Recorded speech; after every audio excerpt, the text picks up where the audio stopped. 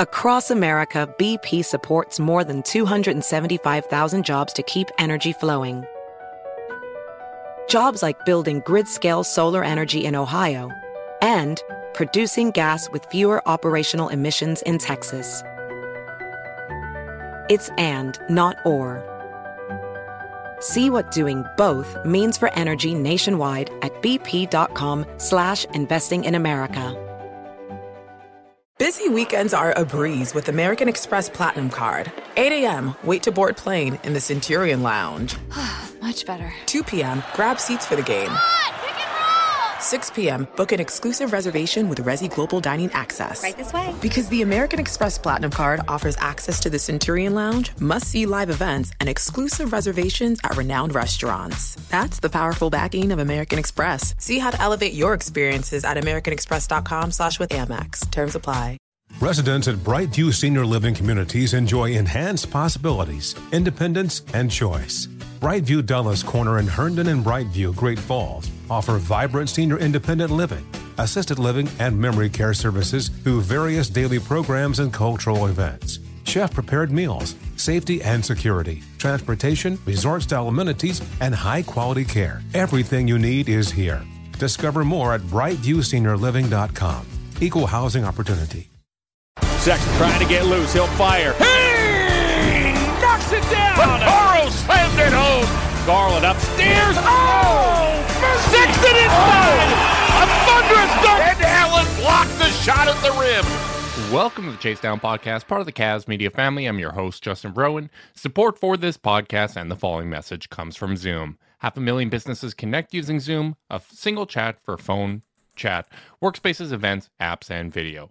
Zoom enables real-time collaboration for teams around the globe. Zoom, how the world connects. And connecting with me now live via Zoom is my co-host, Carter Rodriguez. Carter, how you doing, buddy? My kingdom for some injury luck, Justin. My God. It's ridiculous.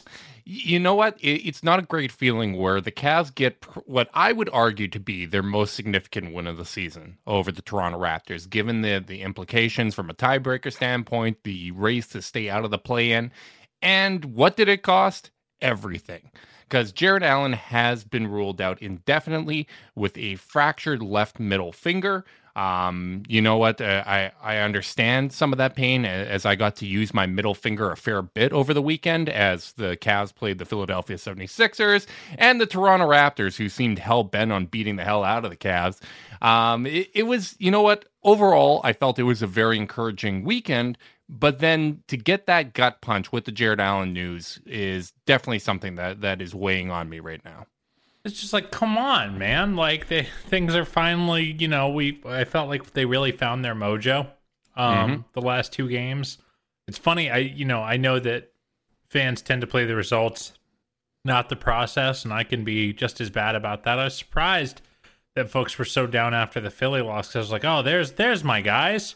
Yeah. It felt good again. And to steal your analogy, it was there you are, Peter. Like there you are, Peter. That felt like the Cavs were getting back at it, and sorry to cut you off there, but I really did feel like they discovered their mojo, coming out strong with a very good first quarter performance, which was one of the keys that we had kind of highlighted. And ultimately, it was a frustrating loss. But that's a good Philadelphia team, and I thought that the Cavs represented themselves very well in that game. Yeah, sometimes you lose road games against the biggest grifting team in the league.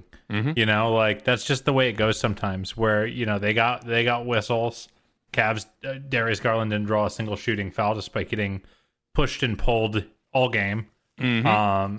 Niang and Maxey hit double-digit threes, which is obviously Niang is a good shooter, but you hope for some luck there. I just felt like they just, and then Embiid was amazing, as he often is, and Harden also scored well in isolation down the stretch, and they lost, and that happens, but they felt like they had that verve, like they were playing with that passion again.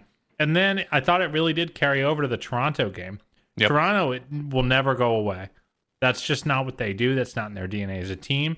And that version of Toronto is, without Van Vliet out there, is, while obviously Van Vliet's, one of their best scorer, mm-hmm.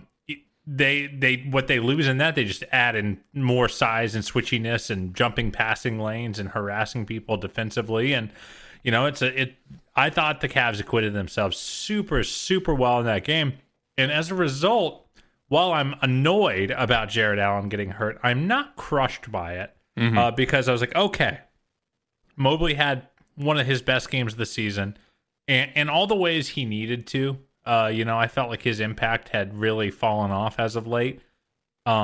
Just sure-handed rebounds, amazing defensive help, and on-ball defense at times.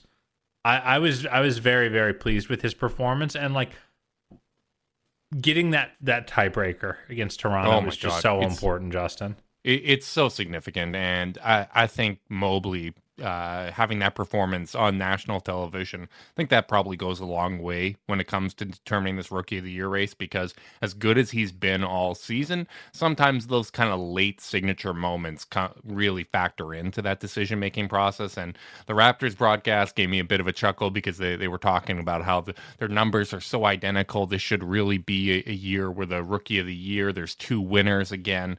Let's run that back, which, ignores the entire defensive end of the floor as Scotty Barnes gets blown by Dean Wade and Duncan on the entire city of Toronto.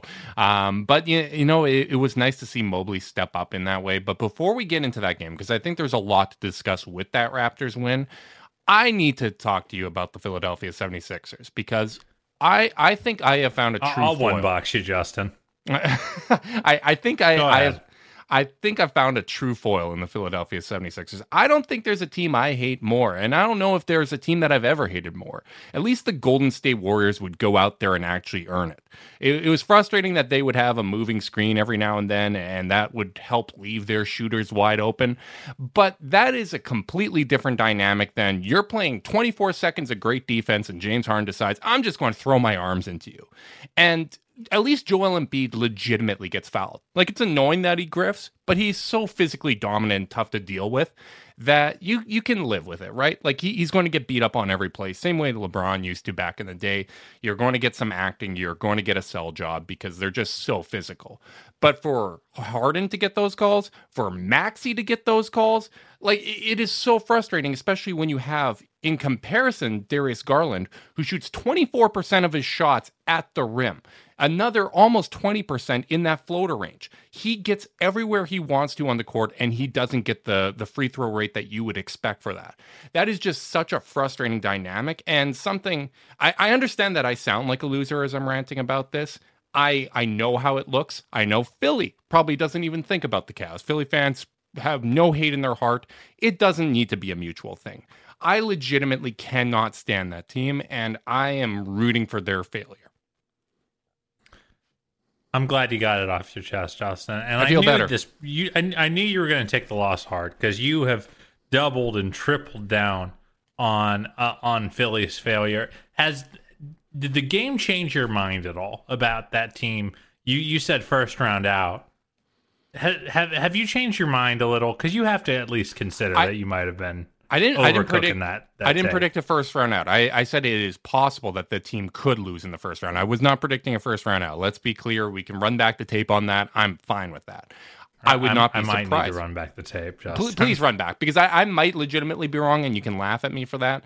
I actually felt pretty good about it, because I felt that was one of Evan Mobley's worst games of the year, which actually made me feel good when he bounced back in an even bigger game against Toronto with all that pressure and delivered in the way that he did. Obviously, you're missing Karis LeVert. That matters. No Rondo. That matters. And I thought, like, if this was a 7-game series, the Cavs are now down 0-2 with both games being in Philly, and you're just kind of hoping that you hold serve, right? Like, that is what you would expect from a playoff series. You'd also expect in a playoff series that the games get called a little bit differently. I thought the 3 big lineup looked really good in Philadelphia. And it's frustrating for me when you look at this upcoming schedule. If we assume that Jared Allen, let's say, misses March, and he's back for April, typically finger fractures, you're looking at maybe around 3 weeks. I know Larry Nance last year had a finger fracture. He had surgery on it and was 4 to 6 week timeline. But let's just say, for simplicity's sake, he's out for March. it's frustrating that you don't get that showcase against Philadelphia with Jared Allen in the lineup, because I really want some of these measuring stick opportunities. But I still feel pretty good. Like, I would pick the Sixers in the series, but I think there's enough there that I feel somewhat optimistic about the Cavs' ability to at least hang around in a series with them. Yeah, they've got some stuff in their favor. They got Okoro to throw at Harden, and he's about as good of an on-ball defender for a guy like Harden as you'll find. They've got bigs to throw at Embiid and help to throw at Embiid. Though, my God, like when he spins baseline, a double just doesn't matter to him. It's crazy. It's very Dirk-esque. I mean, like, obviously Dirk's, the best ever to do those kinds of shots, but like, there's just something so special and impossible about it that is like, it's pretty awe-inspiring. I don't know, man. I just feel like Embiid I respect. Toronto, Embiid I respect. Yeah, of course. It's Harden that I don't respect. And you know what? Let's give a big thank you to Masai Ujiri. I think it's very important that we do this because Toronto, like Cleveland, is better than their record. I think both of those teams are better than their record. They've gone through tons of injury issues. They were in a very similar situation to the Cavs, down Van Vliet and OG Anunoby, who is out with a fractured finger. 2-week timeline for him, by the way, for those that are interested. And the Cavs, obviously, you only get one quarter out Jared Allen. You're missing Karis LeVert. You're missing Rajon Rondo. Both teams were down. But Toronto would be so much scarier moving forward if the Raptors just said, yes, we will trade Kyle Lowry for Tyrese Maxey. Because at the deadline last year, they had reported that Tyrese Maxey was available in those discussions. And that would have made Toronto's core horrifying if they had him. They were holding out. Can I tell you something about Maxey? Go ahead. When I watched that guy, I just think, like, how can you not, like, at least a little bit believe in Colin Sexton on a really good team? I mean, you're preaching to the choir here. Like I think that's actually a really good point. I hadn't thought of that. Like, I just see him getting to just be an attacker against destabilized defenses and be the third or fourth person that you're worrying about on a possession. You go, seems like a pretty good life. Like, I just watched that entire game, watching Maxey absolutely cook the Cavs, going, yeah, this could be fun for Colin. Obviously, there are some mitigating factors that make things different. Mm-hmm. James Harden being a 6'5" point guard on offense that can guard 2s and 3s, whereas Darius is 6'1" and really needs to be guarding point guards or complete non-threatening wings. Especially in high leverage situations. I get it that it's not apples to apples here, but like just offensively, yeah, I think it's hard not to see. I think it's hard not to see that. Yeah. Well, I got to give you credit here, Carter, because I was grouchy after that Philly game, and I was grouchy after the Jared Allen news. And you found another angle that I hadn't approached when it comes to kind of harnessing how grumpy I am today, because I'm just frustrated, man. Like, it is unbelievable that we've had back-to-back years with this kind of level of injury luck. Like, it is absolutely unbelievable. It's all these kind of random injuries that just seem to pop up. The difference between last year and this year is the Cavs are actually able to go out there and overcome that. And some of that's experience, some of that's better roster construction. Like, there's a lot of factors that go into that. But it's really, really frustrating that we haven't got that sustained taste of what this team could be, because, and I saw you tweet this out, but this is without a doubt in my mind a 50-win team if they had normal injury luck this season. Yeah, let alone good injury luck, but just not falling off a cliff, down entire position groups at a time. Now, you could argue this position group is a little self-inflicted because Jarrett's really the only rotational center on the team. That's true. Boy, I had a bad thought. I was like, boy, would have been nice to extend that QO to Hartenstein last year. Oh, yeah. But what are you going to do? He was definitely looking to hang around, and you will get playing time if everybody's hurt. That's when you will get time. I think that probably would have been a tough sell for him. Yeah, well, I mean, he ended up he didn't have a roster through camp. So, either way, it was just one of those things where, like, yeah, it is a little unfortunate that they've lost entire position groups. But I will say, like, I'm actually a little less grumpy than you, which is a rarity, just from the perspective of my biggest fear was falling into the play-in, having a bad night, and having the season end. or 2 bad nights, whatever it is. Because I don't think they can really fall down to 9 unless they, cataclysmically exploded. At this point, that's tough to comprehend because both Brooklyn and Charlotte have 6 losses more than the Cavs right now, which with 18 games if left, they were playing, yeah. I mean, if either team was playing great, maybe, but Brooklyn has a losing record right now. I mean, yeah. So ultimately, like, my biggest fear seems very avoidable now, even with Allen down. I thought 5 was optimistic. The schedule's tough. They're reintegrating so many pieces. Okay, maybe puncher's chance at a Chicago series in the first round. But I just feel like based on the way the last 2-3 weeks have gone, that really what I want, my goals kind of adjusted to, let's just duck that play-in. I do not want to be in the play-in. And they have a functional 4-game lead on Toronto. Obviously, they're only up 3 in the standings, but now hold the tiebreaker. Yep. And ultimately, with Toronto's pretty tough stretch coming up, it's going to be really hard for them to catch the Cavs. And the Cavs, I feel like the ball is back in the Cavs' court a little bit, where it's like, hey, just play good basketball. Win a game or two you shouldn't. Don't lose games you that you shouldn't win. Yeah. Or that you shouldn't lose, and you're going to lock in a playoff spot. And hell, maybe Boston stumbles a little bit, loses a little mojo, and you can catch them on the 5 anyway. I just think, like, ultimately the disaster seems to have been abated a little bit. And obviously that there's no rule saying Toronto can't catch them, but in the end, I just feel like, okay, we're going to get to see them try some stuff out. This is going to be such a fun stretch of basketball to me from an evaluation perspective, Justin. We're going to get to see Evan Mobley full-time at the 5 in games that really matter. Mm-hmm. We're going to see Karras and Okoro probably playing on the wings together. Yeah. And I just think that there's a lot of evaluation that's going to be done and a lot of learning to be done. Like, sure, would you love to hit the stretch run of your season having all the answers in pocket already? Sure. But we already were integrating a new player in Karras, and now we're going to get to see him in an environment that's a little more spaced. And, like, how's that going to feel, Yeah, I think it's going to be a really interesting dynamic. I think the win over Toronto is really, really significant because, as you mentioned, it's a functional 4-game lead on them in the standings. You still have one more game against Toronto left this season, and that's a good chance to kind of bury them and put them away, even if you don't have Jared Allen.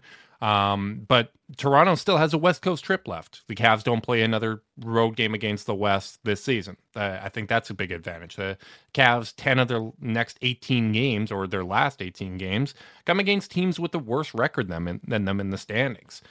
They have 10 games at home. Like, it's very frustrating to go throughout this stretch without Jared Allen.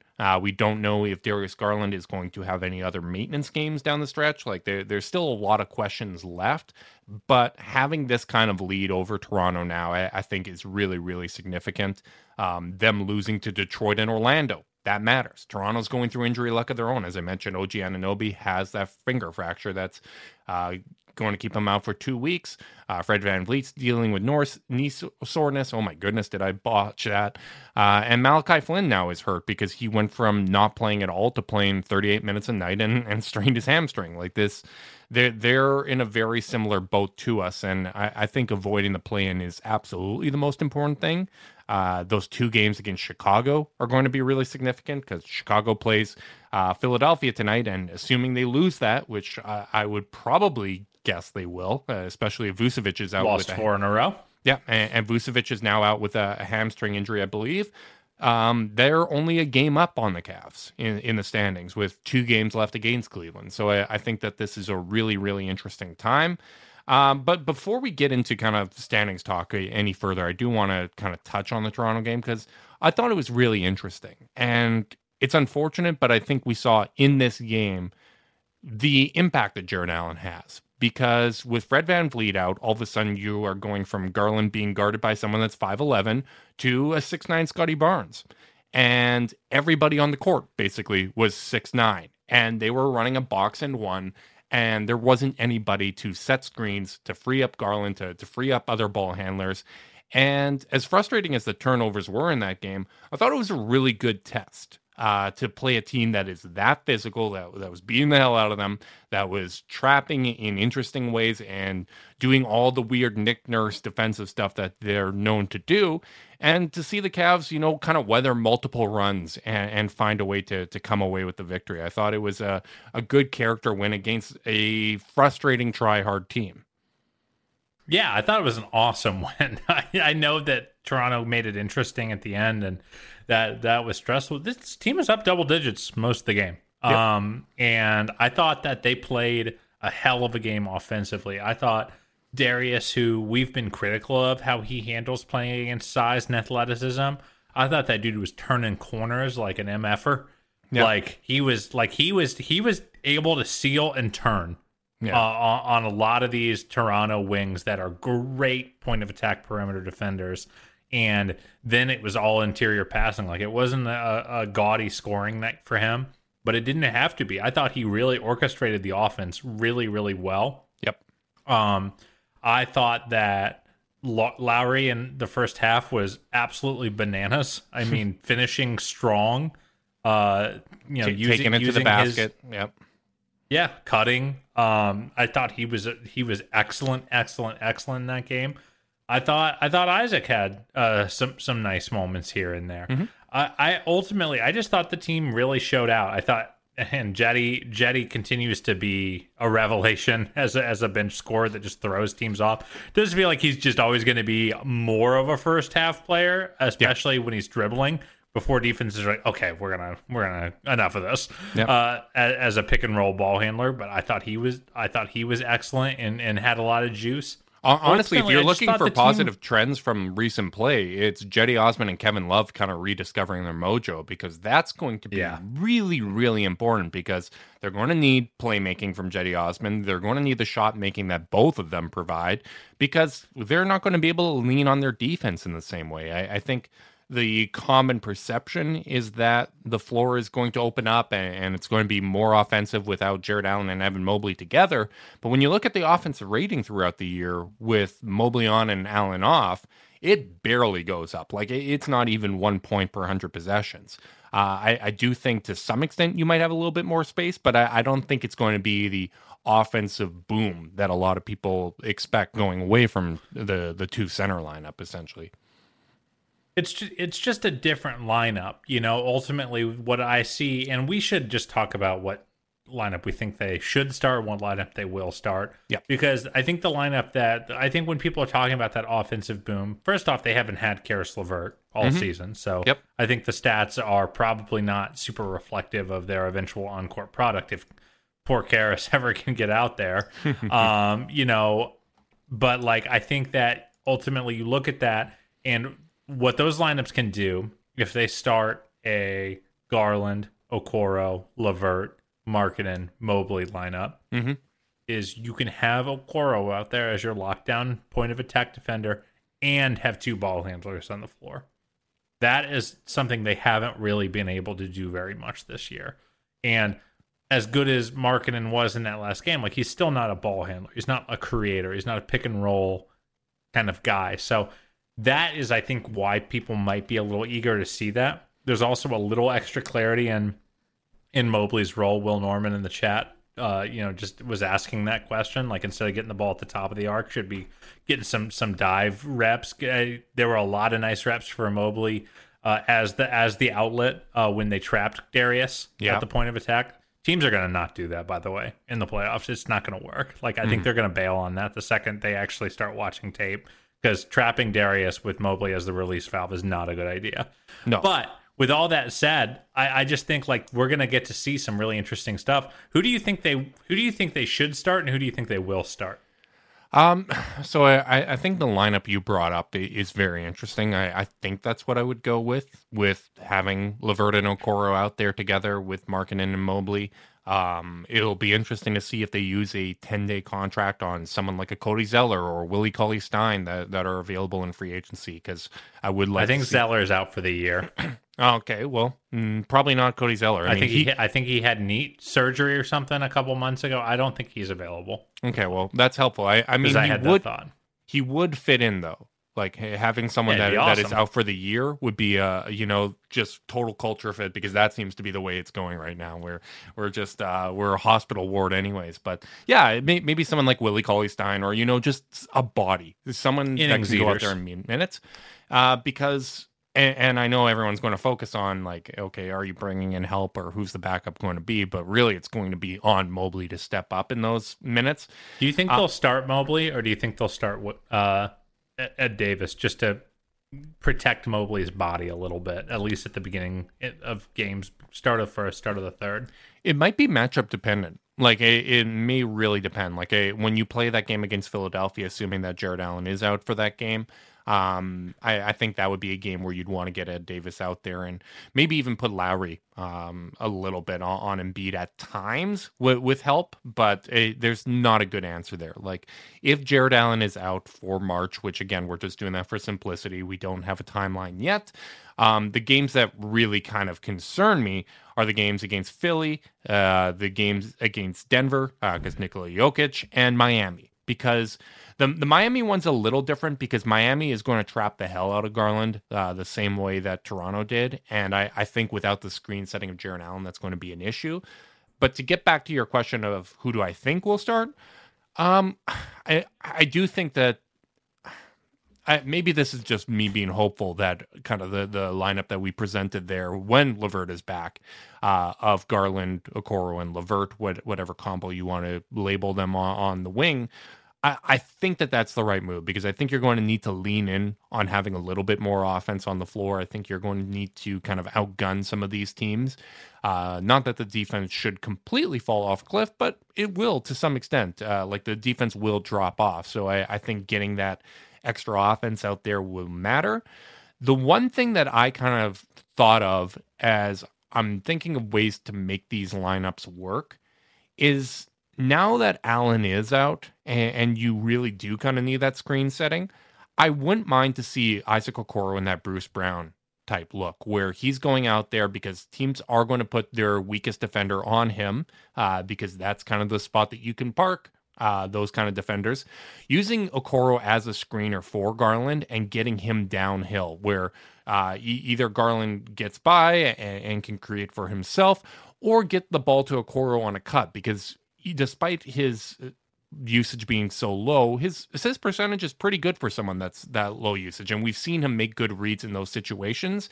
And I really do think that you need to have a stronger body out there. I don't expect Evan Mobley to go out there and set screens to free Garland up. And when Kevin Love's out of the game, I do think that that might be a way to weaponize Okoro in ways that we haven't really been able to offensively this season. Well, one of the things that makes the Bruce Brown thing work in Brooklyn is the fact that typically they're playing 4 or 5, at least semi-threats from 3. Mm-hmm. Or I guess 4, because Brown would be one of them, and he is not a threat from 3. So, like, having a guy like KD and LaMarcus Aldridge at the 4 and the 5 kind of make it a little bit easier. You can kind of use him as a screener and still be spaced elsewhere. So to that end, like, it's a lot more viable to use him in that role in this paradigm where you're only playing one non-shooting big. Right. When it's Mobley maybe lurking in the dunker spot or in the corner, mm-hmm. or in a double drag like he does. Lowry or Love in the spacing and the opposite, or maybe the strong side. Like, there's a lot more space basically to do a weird 1-2 inverted pick and roll. So yeah, I don't mind it. Yeah. I don't think Isaac's in between game is as good as Bruce Brown's right now offensively. No, I agree. If I'm calling a spade, but yeah, it's one way. Like, that is one benefit of downsizing, is you can kind of use your more limited players in unique ways, especially on the wing. So yeah, I don't hate the idea. Ultimately, I'm just really excited to see what this team does. This is why you stock up on big men. This is why you have Dean Wade sitting on the bench to come in and play legitimate rotation minutes. I do think they should if they can add a 10-day guy like a Willie Cauley-Stein, I'd like it. Mm-hmm. Just so you don't, like, if you can steal 20 minutes at the 5 between Ed Davis and whoever you sign. Yeah. So Evan only has to play the other 28 at the 5. Mm-hmm. Like, that feels a little bit better to me just from insulating yourself from him wearing down. Plus, I mean, straight up foul trouble. Yep. Which he's more likely to get in now as the primary rim protector. So that's really what I want to see. But ultimately, like, for the most part, like, this team, and that's why I'm not that down. Like, this team, once they're healthy, once LeVert and Rondo come back, they got the juice to win these games. For me, I'm not down. I'm bitter and frustrated. Like, I think That's fair. I think they're going to avoid the plan. I feel pretty confident about that right now. It's just I really, and we talked about this on the last podcast, like, they are already at a disadvantage from a building chemistry standpoint going into the playoffs because they've just had so much roster turnover. There hasn't been a time to establish a rhythm and to just establish a hierarchy within the available players, and this is yet another setback. Like, at least LeVert and Allen have experience playing together in Brooklyn because they're probably not going to get a lot of experience together with the Cavs, assuming that Jared Allen misses a few weeks here because there's just not much time left in the regular season. So from that standpoint, it really is frustrating, but I do think that they are well positioned to avoid that play-in tournament, to go out there and still compete in these games. I think having Darius Garland obviously matters a ton. He's the most valuable player on this roster, but it's just, it's one frustrating blow after another. And at some point, you want a sustained stretch where the guys that you're rooting for are available and you can actually make assessments of the team, because it's just like, even from a content standpoint with the podcast, like, it's not that interesting to always be like, well, they're not healthy. Like, there's only so many angles that we can look at this sort of thing without repeating ourselves. And that's frustrating for us. It's frustrating for our listeners. It's frustrating for everyone watching. And there's really not a whole lot you can do about it. And I'm just a little bit grateful. You messaged me during the Raptors game. I'm grateful that it wasn't more injuries than what actually happened, because the Raptors play with some of that Delhi energy where I don't think it's dirty, but it's reckless at times. And they rolled up on the legs of Allen and Garland and Mobley multiple times. That freaked me the hell out. So I'm happy that at least it's no kind of real serious injury or lower body injury that might contribute to other issues, whether it be this season or down the road. So that's at least a positive if I'm kind of looking at the silver linings here. But man, that is a very, very physical team, and that was a really physical game. So obviously Toronto, I feel like we've had some really good battles with them this year. The Evan Scotty thing seems real. Yep. The general, the scar tissue from finals past, I think, is still there. Well, there's not finals. Sorry, conference finals past, and playoff series past. They're in the same conference, Justin. They can't play in the finals. Do you are they the young team in the East that you're like kind of most hopeful to see a burgeoning rivalry? Because they kind of are my favorite team for the Cavs to play. It's such a styles make fights matchup to me. I don't know. Like, I do want to see a series with both of these teams fully healthy. I do think it would be a really interesting matchup. In terms of future rivals, I don't know if I can go all the way there, because it's just a different dynamic when their two best players are so much older than the Cavs core. Like, they're going to have to make decisions on Fred VanVleet and Pascal Siakam. I believe both are 28 years older, around that. And that's different than if you look at a team like Atlanta or Charlotte, that really kind of has a good young core that you can see growing. I think Scotty Barnes is terrific. I think OG Anunoby is a really, really good player. Like, I think his absence is really going to make things difficult for Toronto as they kind of navigate this tough schedule. He's awesome. He's so good. Like, that's one of those guys. Like, when we talked about like all the wings that we would love to add, like, that's probably obviously a tier below some of the names we've mentioned, but. And there's no reason Toronto would ever give him up, but He's would be closing the gap. Oh my God, would he be perfect? Like, that would be an ideal type fit. But outside of that, like, there's not a lot of other kind of prospects that feel like swing guys that can kind of go either way. Like, there's no Isaac Okoro or Colin Sexton, where it's not necessarily part of your real core, but hey, could blossom into a really good player down the road. Or in Collin's case, obviously, he's already proven himself to be a very good scorer. So I don't really think about them in that way, but I would like to see a playoff series against them while they have this core together before they make whatever decisions they have to make on Van Vliet and Siakam.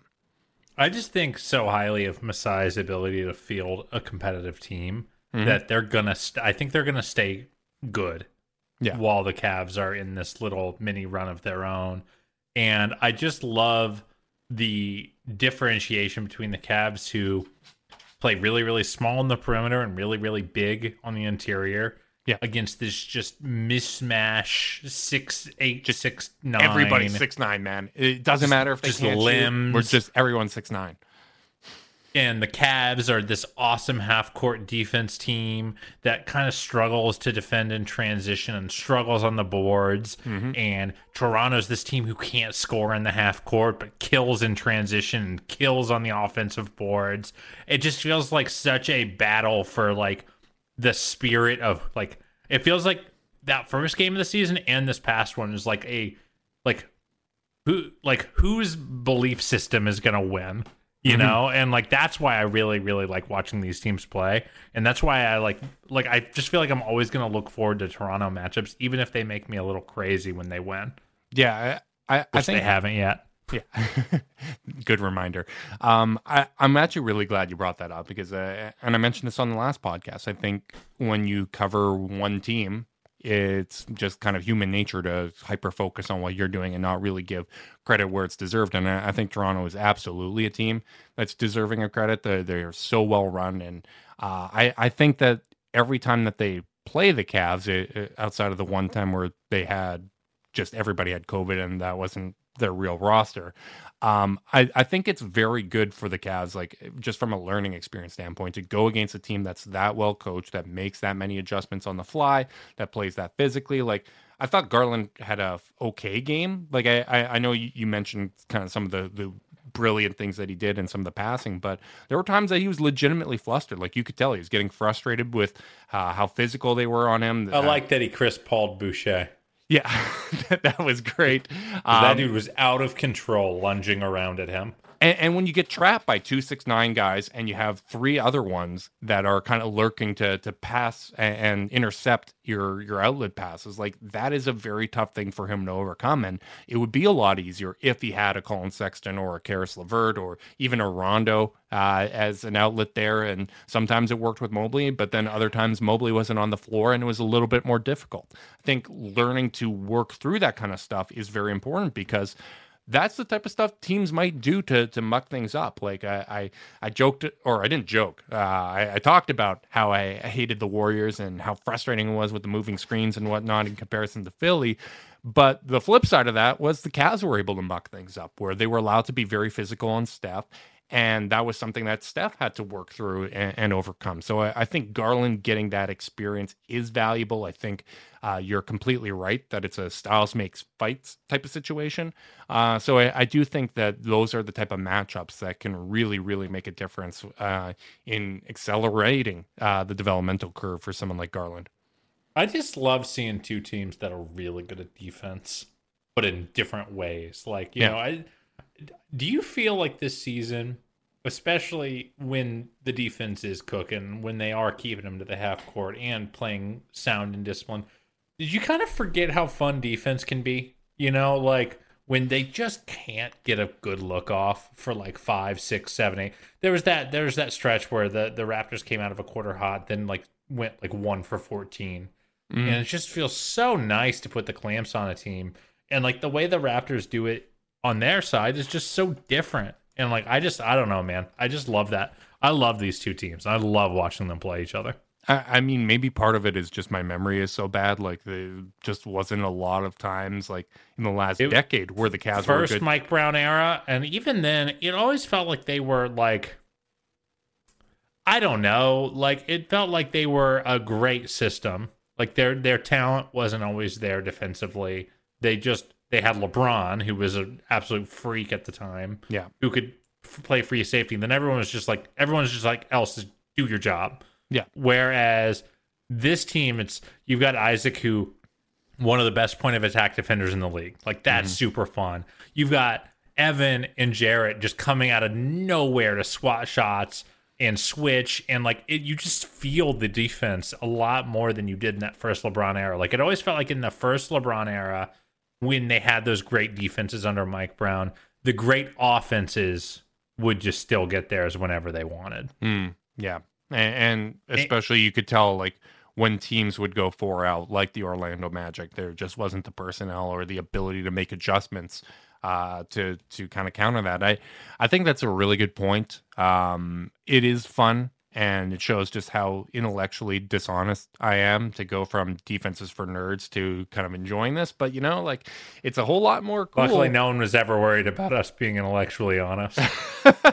It's a whole lot more cool when Cleveland does it. I mean, Cleveland, it makes things look cool. And it is fun to build kind of your foundation on something that feels so sustainable like defense. And that's another part of why I'm frustrated with Allen being out is I felt like there was defensive slippage from this team over the last couple of weeks, and trying to get back to that level of consistency was really important. Like, I thought they legitimately played very good defense against Philly. I know they put up 120 points, but some of that was just, you know, the three-point shooters you'd want taking shots, hitting a lot of shots.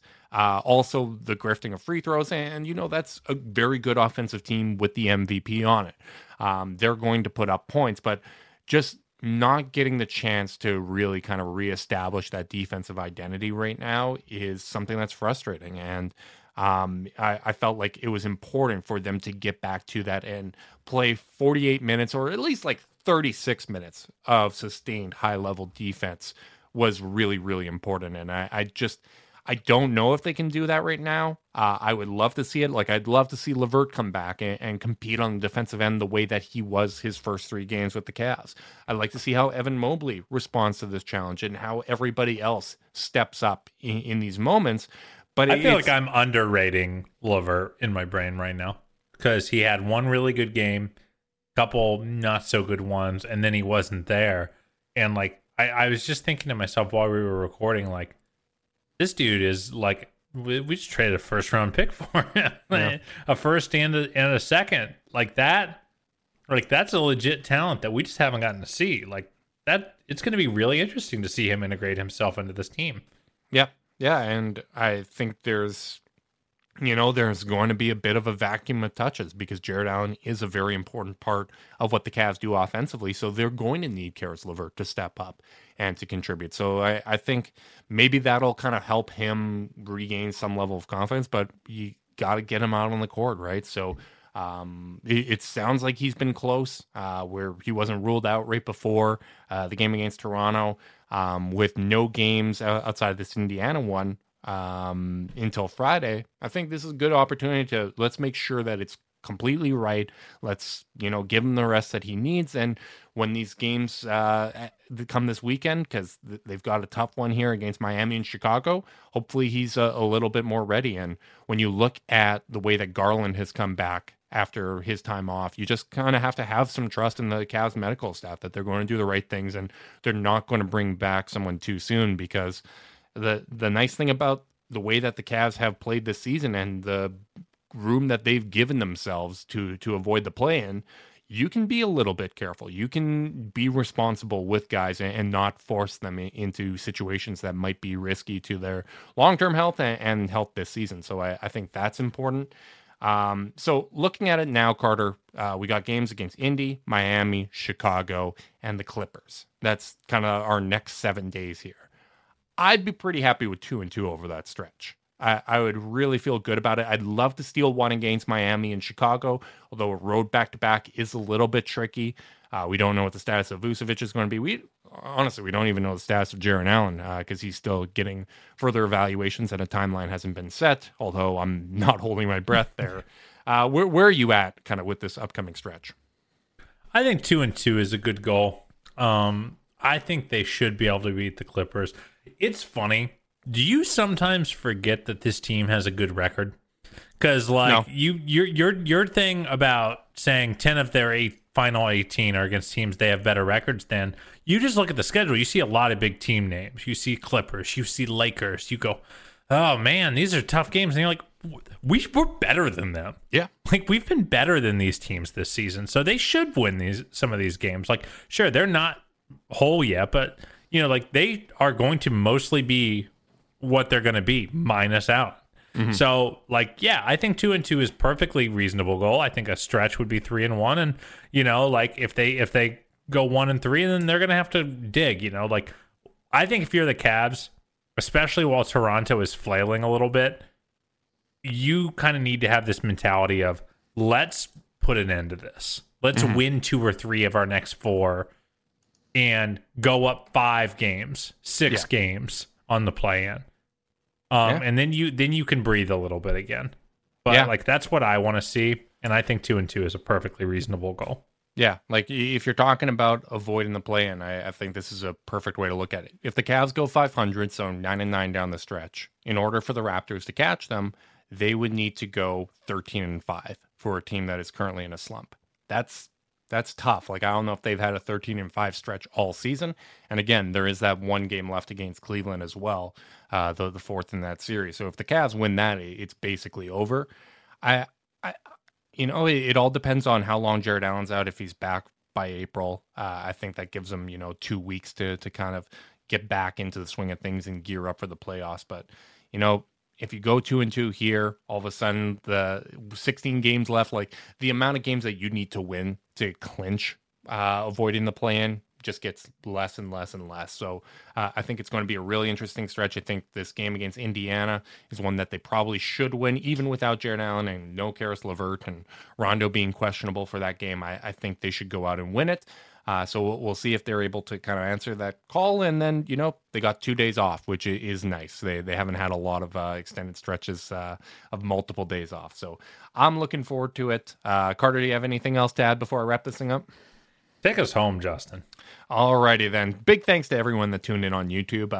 I know it's a little frustrating to go through these stretches where you just want the Cavs to get all the way back on track and get healthy. But you know what? This is what it's all about, man. The 82-game season is a damn marathon, and we appreciate you all for sticking with us. Make sure you like and subscribe. Click that notification bell so you know when we're going live. If you are listening via podcast, leave us a rating, leave a review, subscribe, unsubscribe, resubscribe, and help cook those books. If you want to be part of the Chase Down's exclusive Discord chat, you can send a screenshot of that review to chasedownpod@gmail.com. However you choose to support us, we really do appreciate it. Make sure you guys are staying safe out there. Until next time, go Cavs.